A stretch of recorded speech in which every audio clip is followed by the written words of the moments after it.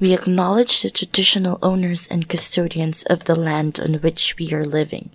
We pay our respects to their elders, both past and present.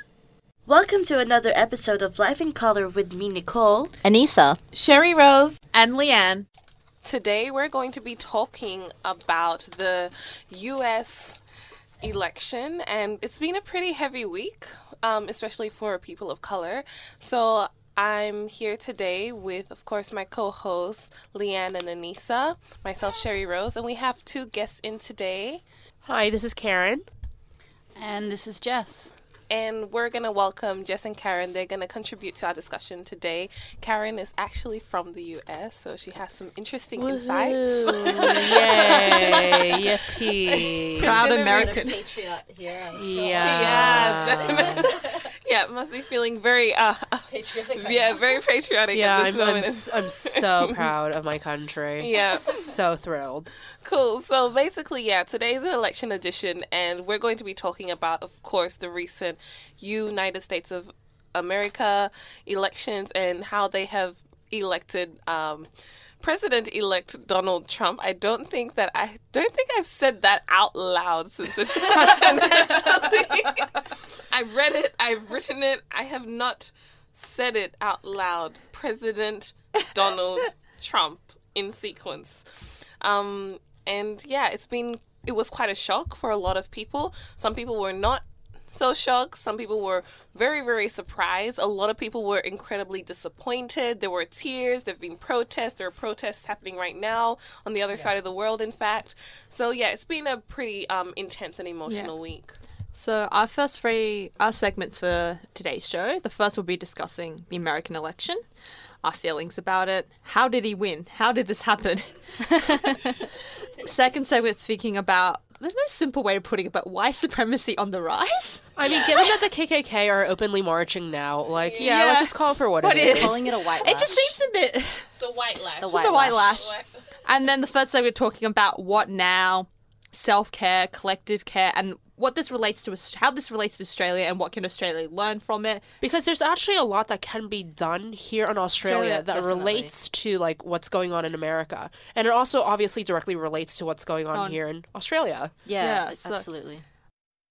But yeah, and one thing that does relate that we'll quickly discuss, the ban on refugee. Oh, yeah. The bill that has been passed in the lower house. Mm-hmm. Yeah. Everybody, please call those crossbench representatives and flood their inboxes, both email and phone. Make sure that this doesn't get through. If we haven't put it on our Life in Color Facebook page, it will be put on very soon. It's on our Facebook. So what you can do is easily just call, as you said, call the different senators and put pressure on those politicians to make sure that it doesn't become a lifelong amendment, which is what it possibly could be if we don't take action. So if we don't want to see the rhetoric that we're seeing in America right now spread to Australia, it's already creeping up. Yeah. Everyone's talking about the US. I can't believe this is happening, but the same kind of racist rhetoric is happening right now in this country against asylum seekers and refugees. Yeah. So we really have to mobilize ourselves and get organized. And for those who don't know, the bill is a lifetime ban and gets any refugee who came to Australia, I think it's from 2013, on a boat. Mm-hmm. So Just boats. Just a boat. What is the fascination with boats here? I don't It's the get imagery, I think. Yeah. The imagery of someone coming on a I think boat. there's some psychoanalysis. I'm not quite sure, but I think it's something to do with the Australians coming on the boat to colonize the Indigenous people, so they think because it's happened once, it can happen again. Well, because I know that there was that whole thing about anxiety. save the children and that what was it that that one thing about that boat where people were tossing kids off on the side or something back in 20, I don't know, this was a few years ago. Oh, Actually, yeah, I yeah. feel like that was back when Kevin Rudd had decided to get rid of his offshore detention and take it all on into Australia. Okay. Then there was just this one boat where 80 kids died. Yeah, it's they that were all one, yeah. drowned, and Australia was just up in arms and forced them to go back to the offshore detention because apparently that was better. That's so weird to me. The fixation on boats. Yeah, seriously. I mean, how else are you going to get to Australia? Really? Plane? Yeah, but that's way more expensive. True. But I guess this is that image of like, if you're on a plane, you know, you've gone through visa, you've gone through border security, there's this like, air of legitimacy, whereas like the imagery of a boat, which obviously is not, which is ridiculous if you're coming from war-torn country and people, they're illegal immigrants who come from planes, but it's just this. It's really a tool to just dehumanize people. Yeah. To say that, you know, if they come on boat, then they're the type of people that we don't want in our country, basically. Yeah. Anyway, if you do, and if you can, please make sure you do support the Block the Bill campaign that's happening right now. It is being started. It's being pushed by RISE, which is the Refugee Survivors and Ex-Detainees Collective. So they've got on their page a list of, I guess, numbers of senators, crossbenchers and members of parliament that you can call and email, whatever. Just, you know, let them know that we're not happy with the decision that, you know, they're going to make. And we really, you know, as a population, have a greater sense of responsibility to, you know, our global population, for our global community, and that this is not one of the values that we want to maintain or reflect, and certainly a ban on refugees that simply come by boat is not something that we're going to stand for. Yeah, this is not the world we want to live in. I'm sure most of us can agree with that. So we're going to go into our first segment, which is all about the American election. It's going to be like a results recap. We're going to talk about our feelings. Ask the question: was this the most decisive vote ever in the history of presidential elections of the United States? We're going to discuss the issues that come up with the leadership of Donald Trump. There are many. And we're going to ask, how did he win? Like, how did this happen? Why are we at this state of, you know, affairs that we find ourselves in right now? So how does everyone feel in general? And what do you want to vent? What do you want to get off your chest? I'm feeling scared, anxious, tired. Yeah, you know, like, this is... I second all of those feelings. I think just if you're a person of color at this moment in time, like in Australia as well, like the last week has just been like a massive drainer emotionally. And then Donald Trump thing was just like the epitome of just all of that disruption, you know, and... Definitely. All of the anger and, you know, just all the negativity in the world kind of felt like it culminated in that moment, or all the hatred, xenophobia, all of those, you know, racial tensions, divisions. It felt like it was kind of epitomized when Donald Trump was kind of announced, you know.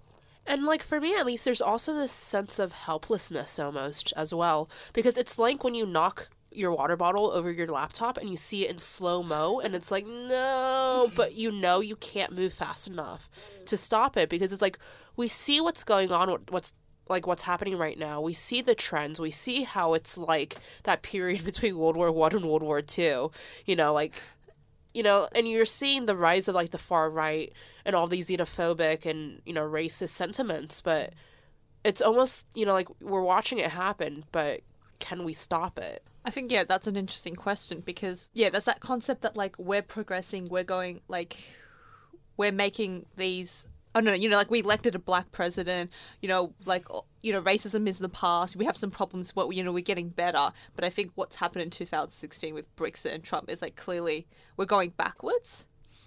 And in that sense that, like, hopelessness is that, like, all this talk about, I don't know, like, all this talk about anti-racism, racism, educating, calling out, whatnot. It's like, that's not, I don't know, there just seems, like with the whole question of divisiveness, it seems like there's a certain conversation happening with one group of people and a totally different conversation happening with another people, and how you, I don't know what I'm saying here, but it's just like... No, I think I know what you're saying, because it's like all of those things that we talk about, like calling out culture and all that sort of stuff, it all kind of seems almost a little bit trite to me now, because there's an actual fascist and as the president of the United States right now, like I agree with what you were saying about people assume that there will be progress in the world. But I think the whole idea, the concept of time equals progress has completely been obliterated over the past few days, if it hasn't already, like when it came to like Brexit, for example. So I feel like it's not like a silver lining or a good thing, but in a way, having Trump as a president and the president of the United States, I'm acting like he's the president of Australia or something like that. But it's a very, very important election. Obviously, whatever happens in the US affects the whole world. Like a big wake up call to everyone. It's a wake up call. Yeah, I feel like Donald Trump is my president, but like I feel like the fact that it happened, it shows clearly that we do have a problem with racism. Like, no one can say that it doesn't exist or that there's no point talking about it or we've passed that stage. We've had Barack Obama. Like, we're done with that. Like, clearly there's a problem now. I'm sure everyone has, like, had that kind of, like, smacked in their face. But more so than we have a problem with racism, it's more that our tactics to solve racism isn't working. Like, what we're doing is, like, ineffective if this is the outcome. Yeah. I mean, like, I don't expect like people of color to go to white people who are racist and be like, oh guys, this is why, like the education stuff that should fall on the white liberals who have been noticeably silent. Oh, I'm not going to go to Thanksgiving. No, go to Thanksgiving and call out your family for being racist and have the conversation. Have the conversations to change their minds. Yeah. It's I think it is striking for me to see how after Brexit there was so much like sort of like pointing and laughing at the UK, but this time it's like no one's laughing. No, there's absolutely no one is laughing. Because I think when it happened once, it was like, oh, it's just the UK, they're a bit backwards, and when it happens in America, it's like, okay, this is like. Also, the US does have all those dukes. Yeah, that gave me a lot of anxiety. Definitely. I read an article being like, what are the checks and balances in America? I'm still unclear. Can Donald Trump start a nuclear war? That's what I saw someone say. No, I'm pretty sure the answer to that is yes. Will he? We'll see. Yeah. Speaking of, the complicated United States voting process, what is the Electoral College? Like, what in the world happened? Yeah. I get this question a lot. So basically, when the so-called founding fathers of America set up the American so-called democracy, they didn't trust the average person. So they were like, okay, so we need to create this intermediary body that votes for the president. So that way, if the average people, like, the unwashed masses, make a vote for president, make a call that isn't right, then the elites, the political elites, can come together and vote differently. And that's what the Electoral College is. Wow. Yeah. So, I mean, but now that's, like, spectacularly backfired, because by popular vote, Hillary Clinton won. Like, the people have spoken. But because each state gets a certain number of Electoral College votes, and most of the time the Electoral College, I think it's something like 70% of the Electoral College, the people in the Electoral College, are bound to vote the way that the populace of their state voted. And that's why Trump has won, because he won the Electoral College votes. Oh, okay. So that's why there is actually organizing efforts right now to target the 30% of the Electoral College members who are not bound to vote representing their populace, to try to sway their minds. But chances are they're not going to vote differently. And it's based on the population, the size of the population? Sort of. I mean, this is why, it is roughly based on it, but there is an overrepresentation of, like, poor rural votes. Because, those big-ass states in the middle of nowhere in America still get a significant number of Electoral College votes, whereas California, given the fact that it's, like, the 9th largest economy in the world by itself, given how many people are in it, it's more like 500,000 people per Electoral College vote, whereas in poor rural areas, I think it's something like maybe 100,000 or even less than that votes per Electoral College vote. Yeah. According to this, which is the Times, is that right?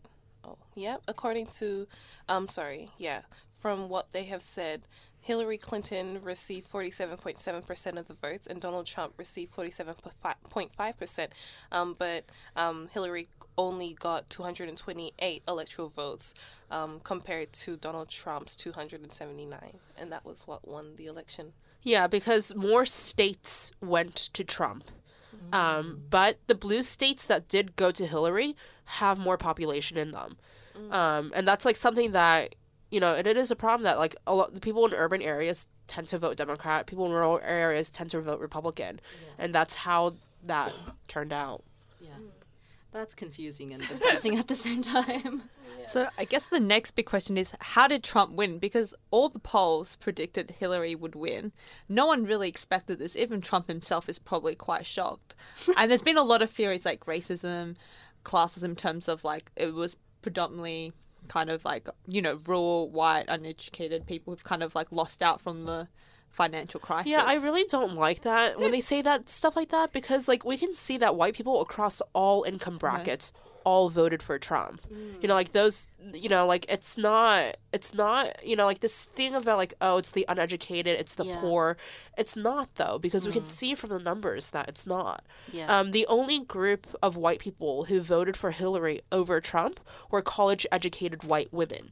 That's a lot of things stacked together. So it's not because it's like the poor, rural, white people voted for Trump. The wealthy, coastal white people also voted for Trump. That's so interesting because in a lot of the articles that I've read, and I'm sure a lot of other people are reading in mainstream media, it's a lot about that rhetoric of poor, disenfranchised, white, working class men and women voting for Trump. Like, they're only just the uneducated or the not wealthy that are voting for him, and thus it's like a justification because they're like, disenfranchised with Hillary Clinton, so they're going for someone else. Yeah. But I feel like that's just kind of like a justification. It is. Just to kind of like say they're not racist, they're just disenfranchised. It's the white liberal like elitism that you get out of like the Northeast, especially. And it's like, how did Trump get in? It's like, it's obviously a very complicated answer. It's a very complicated question. But there's like, there's sort of a whole, like, several major prongs. One major prong is that, like the sort of trends that led up to this have been in effect for at least 10 to 15 years, if not longer. Like, Republicans have been winning all of the sort of state elections and even school board elections for the last 10 to 15 years. And because they've won all these school board and state elections, the textbooks in America are largely written for Texas and California because that's where most of the students are. So if the school boards of Texas and California, like they set the curriculum essentially for the whole country. And, like, for example, like when I was in Pennsylvania, when I was in high school, I learned that the Civil War was not about slavery, but was about the issue of states' rights. And that's because the Texas school boards had said that like, okay, like, like we've decided that's not about slavery. We've decided that the Civil War was actually about states' rights. So these sorts of things have been happening for so many years. Over time. Yeah. And then, like, also it's, Hillary Clinton's campaign, like, they purposefully tried to swing the Republican campaign more to the right because they thought it would make it easier for her to win. So there's so many of these, like, structural issues at play. So to say it's these individuals voting a certain way is not really representative of the problem. Yeah.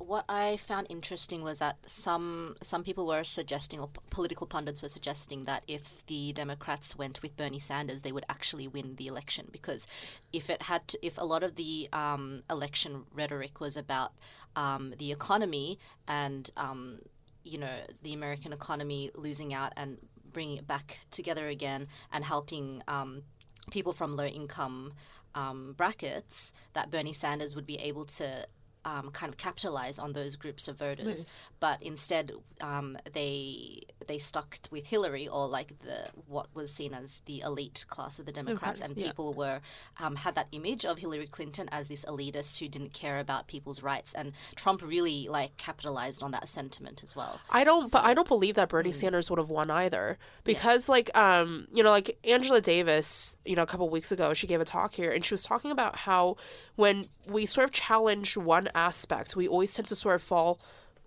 back on other ones, where we tend to be more conservative on other issues as we champion one issue. And I think that also happened here. Like, let's say like working class America, they have a right to feel disenfranchised because the system sucks.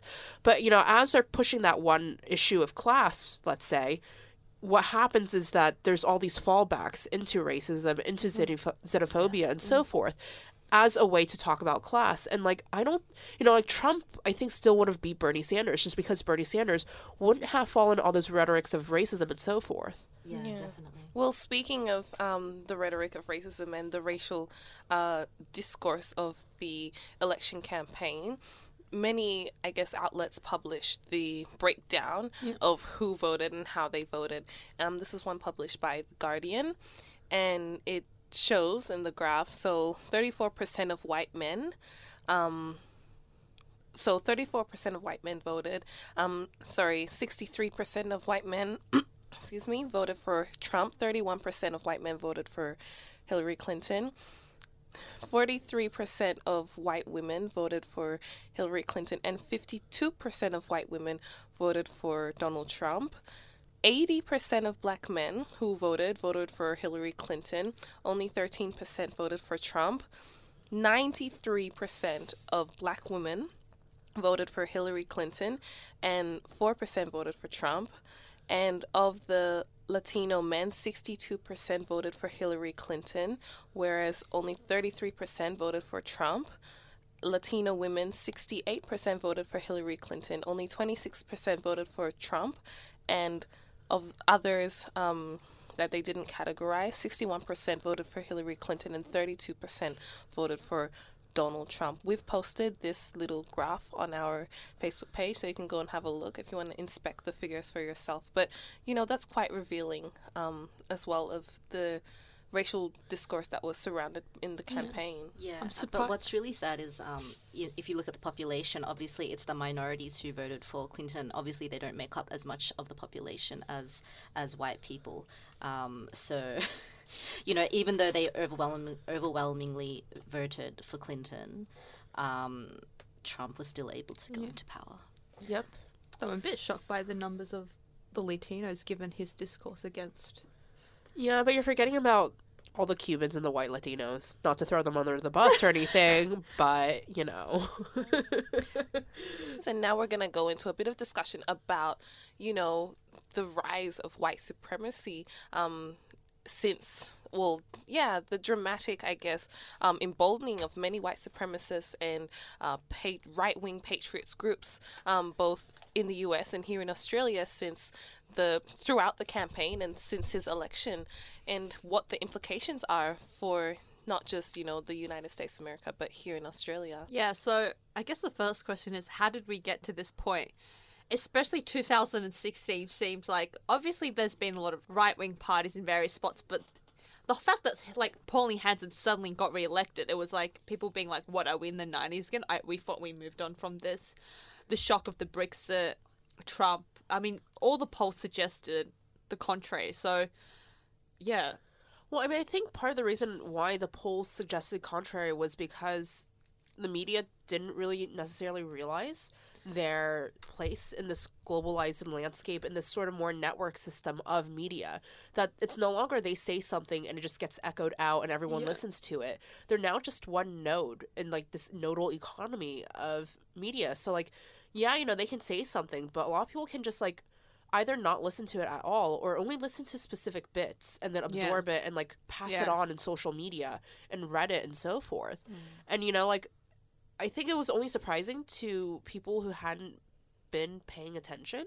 Because, for me, whenever people were like, oh, Hillary Clinton's going to win now, right? I was not going to believe it until I see the body, And, so it's and the far right is just generally on the rise throughout the world right now because of what's going on. Yeah. So who knows, where we're going to go from here. And the thing you say about the media is interesting because... I think when social media came out about, a lot of people talk about its democratizing potential, but what we find instead is that, if anything, it's allowed the far right to manifest more strongly. And as you said, the mainstream media, while it has its problems, it was probably more pro-Hillary, probably more liberal, probably more left. So there's this huge disconnect between, the mainstream media and what's actually happening. In some way, these forums or these anonymous sectors has allowed. Yeah, I think this is just with Trump, definitely it was the far right out organized the left very clearly. You know, it's like on the left, there were so many assumptions about media, about how social media and how media operates today, about who says what when, and how that represents how the vote is going to swing or whatever. Yeah, and it's like, you know, and also Hillary's campaign too, the way they use the media, and also the way the media, you know, talked about Donald Trump in order to gain more ratings. Yeah. Now it's all kind of bitten us in the behind. Yeah. And it's just like, okay, well, great. Now we have a fascist in office. Like, that's absolutely wonderful. And I think they spoke about the Hillary Clinton's personal emails, and all of the hoo-ha around that, like, disproportionately. I just felt like it was everywhere. Whereas if you look at the sexual assault allegations against Trump, there was not as much. It was just kind of like alarm bells here and there, but it wasn't like...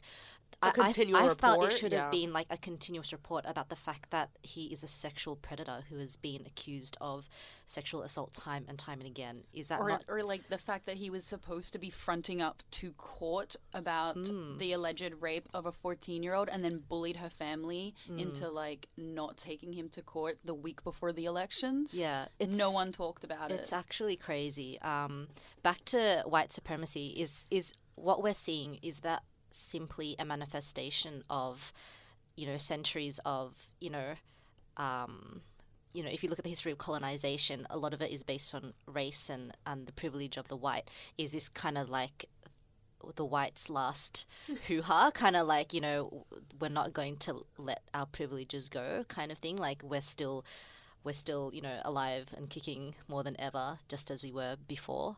I don't know. Yeah, I mean, like, I think this is James Baldwin who had this quote, but he, like, one of the great black writers wrote how, like, you know, you can always get the poor white man to do whatever you want, so long as, you know, the lowest of, the lowest of the low in terms of the poor white people, as long as you tell them that they're better than the best black person, they'll just like automatically flip.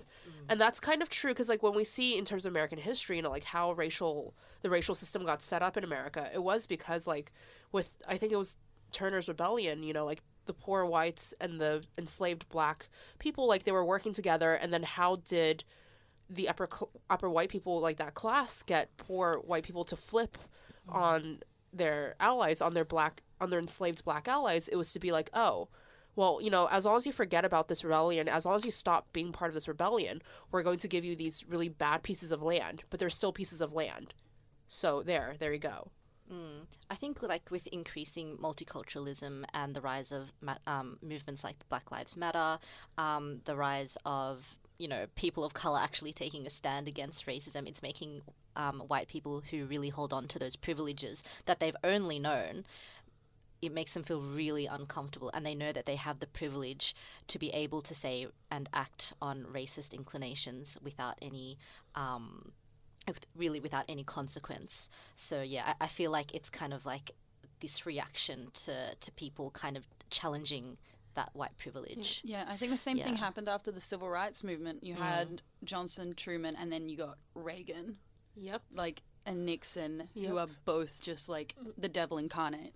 Yeah, and then also after the American Civil War and after like that process of rebuilding, what happened? We got Jim Crow.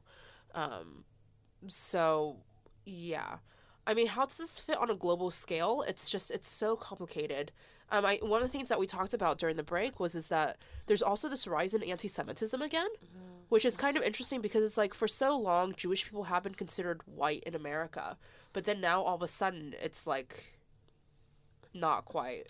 Yeah, and I think a lot of white supremacist groups have, like, they use the swastika as kind of like a symbol. Yep. So I feel like anti-Semitism is kind of almost synonymous with white pride in a way. Yeah. I guess on the other side, some people have been arguing that, well, white people, the particular demographic of white middle-aged men who were working class had been really ignored by the political class, and that their sentiments had been really ignored. They didn't feel like they were considered or taken care of. So one of the phenomena that did happen in this election is that they had a whole, not necessarily more voters who voted for Republicans, or who voted for Donald Trump, but you had a particular group of those, many of whom were those, white middle-aged men who would not or have not previously voted so dominantly in previous elections come out and vote and support Trump. I mean, I've seen those analyses around, and I feel like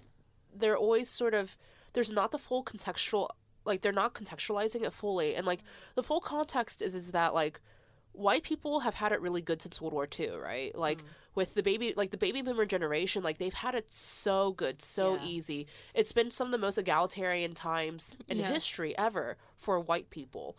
And now it's as that egalitarianism for white people has slid back, and you start seeing more of the unequal wealth distribution, they're lashing out. Yeah. And who do they lash out against? Not the people who created the policies that have led to this unequal wealth distribution, but against other ethnic minorities. Yeah, against other oppressed peoples. Yeah. Because it's a convenient scapegoat. Yeah, and how dare they want to have the same privileges as white people?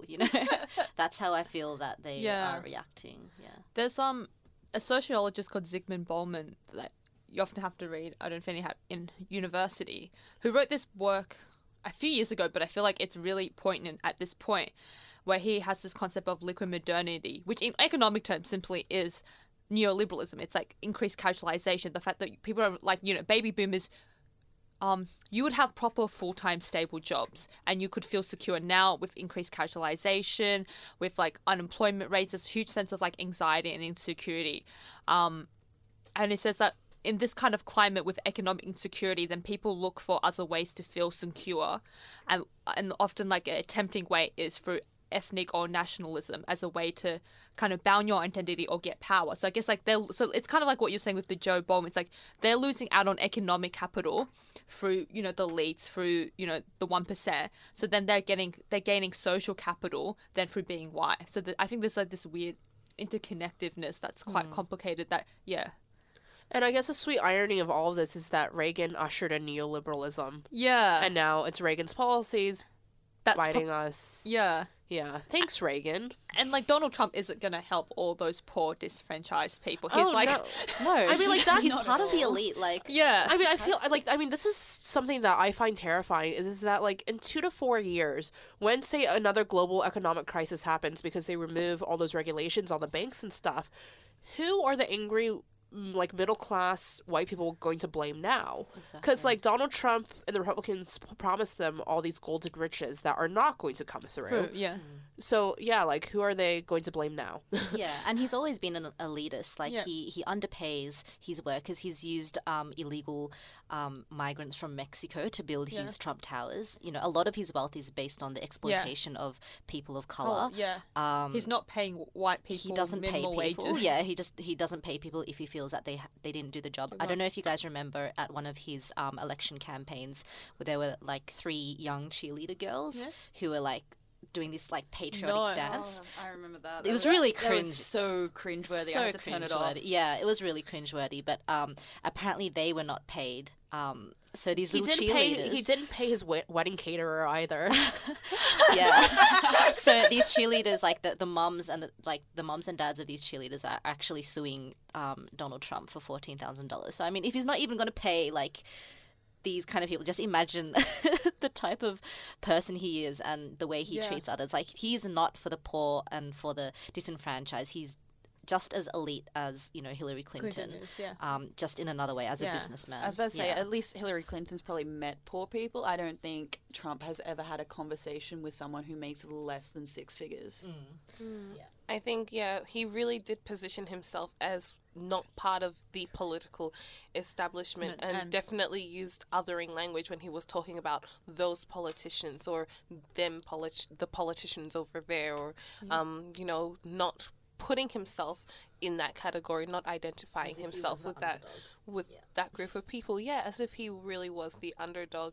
And I guess there has been some commentary this week in the news in Australia about some politicians even coming up to say that we need a Trump-like movement here in Australia, and others feeling quite reassured in their position because, you know, the election of Donald Trump to presidency has reaffirmed, the far right-wing politics that we've also seen coming up here in Australia. Just a quick little side note. I think that's like kind of hilarious or like ironic in a sense, just because like the Trump and the Republicans have been looking to Australia, into Australia's policies, into mimicking Australia's current policies as a way to move their own agenda forward. You know? Yeah. So it's just like that's just well, our next segment will be discussing how does this relate to Australia and what we as Australians can do about it. And next up, we're going to be speaking about what are we going to do now and what does this mean for Australia and what can we learn from the election of Donald Trump in the United States. So, yeah, how does everyone feel about, we've already spoken about how we feel. So what now? Like, what do people feel like we should do now? Should we mobilize, organize ourselves, or should we...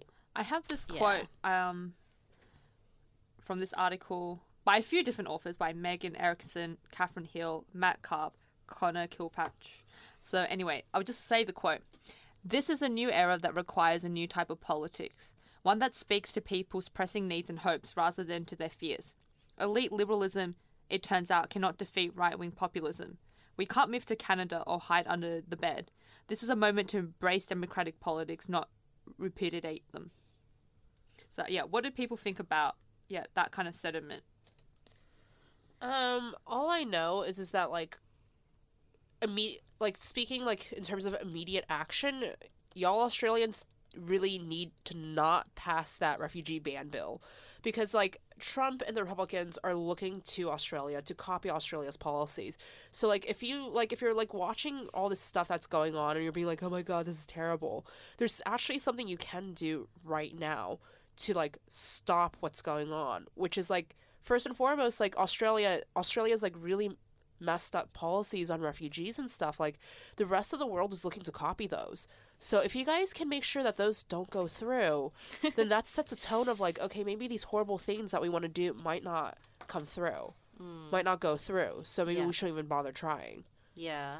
I think we as Australians have just as much responsibility to deal with racism as the, people in the United States have to. We really have to unite and organize ourselves because we're seeing the rise of right-wing rhetoric and white supremacists in Australia as well. If just by looking at Pauline Hanson and the rise of One Nation, like we thought she was gone, like long gone, and she came back.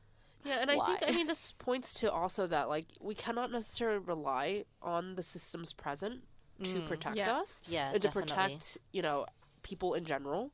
You know, because, like, for example, with Bernie Sanders, like, his immediate statement was that, like, you know, I'll do my best to, like, work with President-elect Trump and stuff. And it was just, like, you know, like, I hope the Democrats would actually work on blocking as many of the Republican bills as possible, just like how the Republicans have been blocking left and right Obama's bills and stuff. But, you know, it's like, yeah, so it's like, this is not necessarily a time to give up on the system, but it's more like giving up on certain individuals who are supposed to represent us, I guess. Yeah. In the system.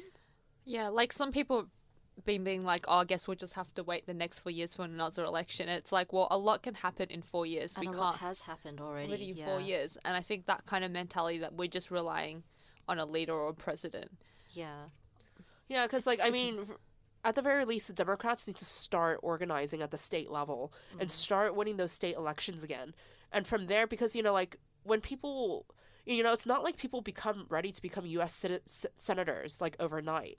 You know, you have to, like, do that trajectory of, like, many years of, like, first working in state senates or, like, you know, lower political positions and then working up towards, you know, becoming a U.S. senator. Yeah. And right now, the Democrats, like, they have Hillary Clinton, they have Bernie Sanders. But then in terms of people younger than 50, they don't really have many people. And that's horrifying because the Republican bench is filled. To like the max. Yeah. And you know, like, who's going to be there, you know, in 10, not like in 10 years, like, or even in 4 years, or even 2 years, when the next congressional elections happen. Yeah, and you were saying earlier that Trump winning wasn't something that just happened overnight. It was like 10 to 20 years of working up. So I guess like this mentality that, oh, everything's fine, everyone's Trump's on, oh no, something, like, what do we do? It's like we need to build movements for years and years and years in order to, make effective change, whether that's strong social movements, or like I think what you're saying also earlier interesting about the school system, like how significant that education system is, how there's like this kind of cultural aspect to it. That we really need to change people's perspectives and how they understand history and how they view the world. I definitely agree that a lot of reform needs to be done in the US government. As Karen was saying, like, you obviously know more about the system that us Australians, like, stuff like the electoral college that we don't understand. Yeah, so. Like, I mean, the electoral college needs to get get rid of. The Democrats need to, stop the Republicans gerrymandering and, like, to stop the Republicans,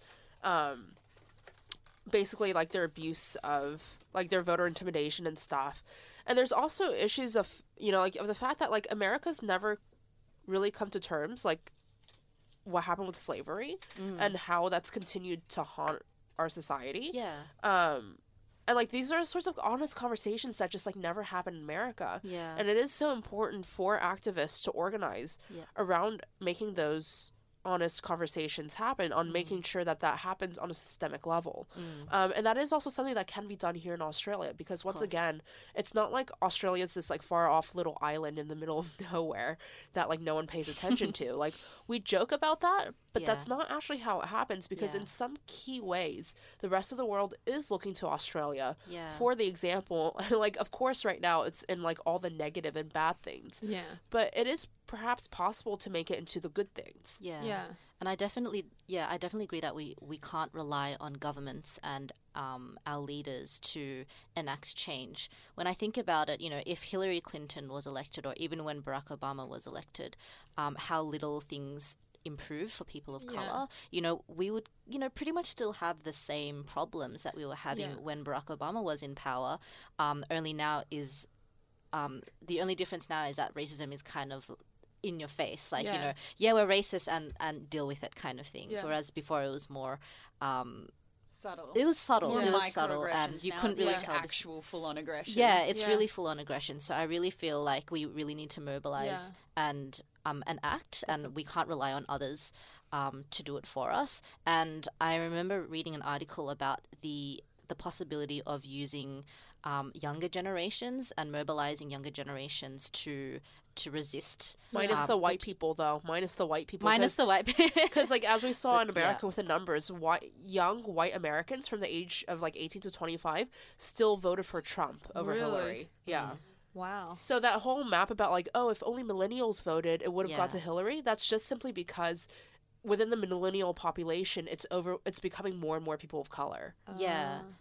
And I guess that's one point. So it would be interesting to see if we could mobilize that kind of younger generation who happen to be just a bigger cohort of people of color to work and resist these racist movements that are propping up everywhere, including, in the actual government of the United States of America. And that goes the same with Brexit. A lot of people are saying that most of the people that voted against Brexit were younger people compared to the older people who voted to leave Brexit. So that's something that we could do. But the other thing I wanted to speak about is self-care, like more on a personal level. Aside from all the politics that definitely has to be discussed, how do we personally deal with things? Because I think all of us have had a very physical reaction. A very visceral reaction to what has happened. And I just want to say to our listeners and everyone out there, like, it's okay to feel crap. Like, it's okay to feel upset. I think all of us here have been feeling very anxious, haven't been getting much sleep. To feel anxious, have been feeling sick. Your feelings are valid. Honestly, your feelings are valid, and it's okay to feel like that for as long as you need to. Especially when this kind of racism is legitimized by leaders, it's totally fine to feel like like there's nothing you can do, to feel helpless, to feel all of that, and that's okay. And we're here to support you and to support each other. And part of, you know, being in this radio show is just being able to like reflect and get it off your chest and be around people who get you and understand you. So and that just shows why a show like this is really important, because not enough people are talking about this stuff. Yeah, and I think a big part of self-care that Angela Davis mentioned a few weeks ago is the kind of collective aspect about creating networks, about creating communities, whether that's just with a group of people like-minded and you're just getting dinner together. It doesn't have to necessarily be, but it's just about creating space where you can feel comfortable, where you can feel supportive, so you don't feel alone, and hopefully that can build to something bigger and better. Organize with your friends, organize with the people you trust. Build a strong community, because like self-love, not just in terms of yourself but also in terms of your community, is so important right now. As we see all this stuff going on, as we see, you know, like, as we see on social media, all these different accounts of how overt violent racism is ramping up. Yeah. And I think it's especially important to talk about self-care with activism, because activism can be very draining emotionally, psychologically, you know, physically. It can be really draining to have to deal with all this stuff in the world. It's a lot of emotional labor that happens. So definitely finding people that support you and that you can grow with is really important. And although I know that the mood is obviously very depressing and sad, I am still very optimistic about the future, partly because I feel like I need to be optimistic to be able to get out of bed each day and go to work and just be myself, you know, as a Muslim woman living in this kind of society. I need to be optimistic about the future and the future of, you know, my future kids and my nieces and nephews and my friends and family around me.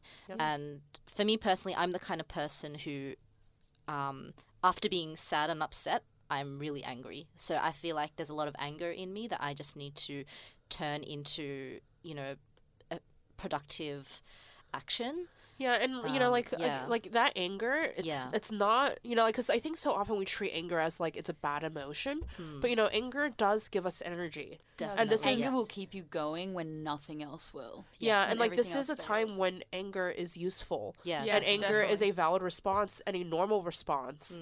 You know, and it's finding a way to channel that anger into making sure that we work towards change. There's already been a lot of anti-Trump protests all around America, so which is good. If there was any, which is probably, I think, the first time there's been protests against a president. Yeah, right on such a large scale. There's been at least 25 states in the US. Not based on any specific policy, rallying. Like obviously there was protests against the Iraq War, but just for the fact of being elected. This is probably unprecedented. So I think if there was any silver lining, it's probably a wake-up call to the left to organize better, to work from that grassroots, and also hopefully to the Democratic Party to like to pay more attention to its base, and to the concerns of its base, because you know, like for so long, you know, like certain groups have been very faithful Democrat voters, but the Democrats don't enact policies that help us anyway, and if anything, only hurt our communities.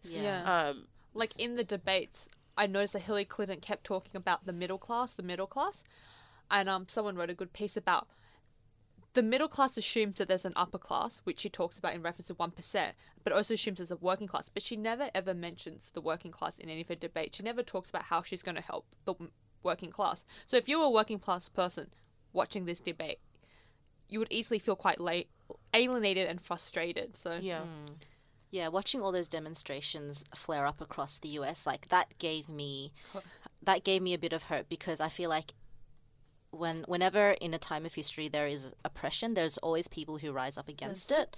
I know, I don't care if that sounds corny or whatever, but it's true. Like, you put pressure on people, some people are going to rise up to the occasion, and I'm just going to make a prayer that I hope that the rise of Trump and the rise of racism and white supremacy brings up a generation of the fiercest, meanest, most badass women and men who, you know, take leadership and resist all forms of oppression and injustice in the world. Like, you know, because since Obama got elected, there was so much colorblind racism going on because it was like, oh, we live in a post-racial world or whatever. Our president is and now it's like, at least it has made it clear to white people that it's like, you guys have problems.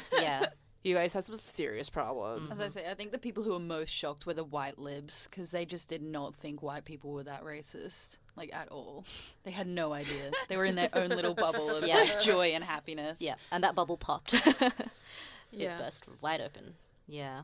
I definitely feel quite fired up. Like, after Trump winning, I was like, these are going to be interesting times. Like, people in, 50, 100 years are probably going to look back at 2016. And it could go in so many different directions. And, like, I guess you're saying the young people of this generation probably have a huge part in the future. There's definitely a fire within that I feel is burning in me. And I'm just like, I'm ready. Like, I'm ready to do what's needed. Yeah. Kind of thing. Yeah. So, Yeah, but I mean, I don't want to, like, regardless of what Donald Trump is or not, or is or isn't going to do. A lot of people like just have no idea what he's going, and he's backtracked on so many different things. Yeah. Regardless of that, we need to act. Yeah. And regardless of what he does, it's kind of added legitimacy to a lot of white supremacists. Yeah. Which he hasn't called out on. But yeah, any last thoughts before we wrap up? Please don't, guys. Please seriously write into those like crossbench senators or whatever, and like, please make sure that that bill does not pass. Yeah, and also like labor's not great. Like there needs to be work on like getting labor's policies more like. It's been like a competition of who can be worse to refugees. And like right now, like obviously liberals and nationals are the worst. But like I was reading like Labor's response to some of my friends who had sent in letters, and their response was really not good because it was just like, oh yeah, like this is an overreach, but it's only an overreach because he wants to ban all refugees that come by boat. So what about the people who came from like the U.S. and the UK? We can't ban those. But the other people who came, like whatever about them, they need to definitely leave the country.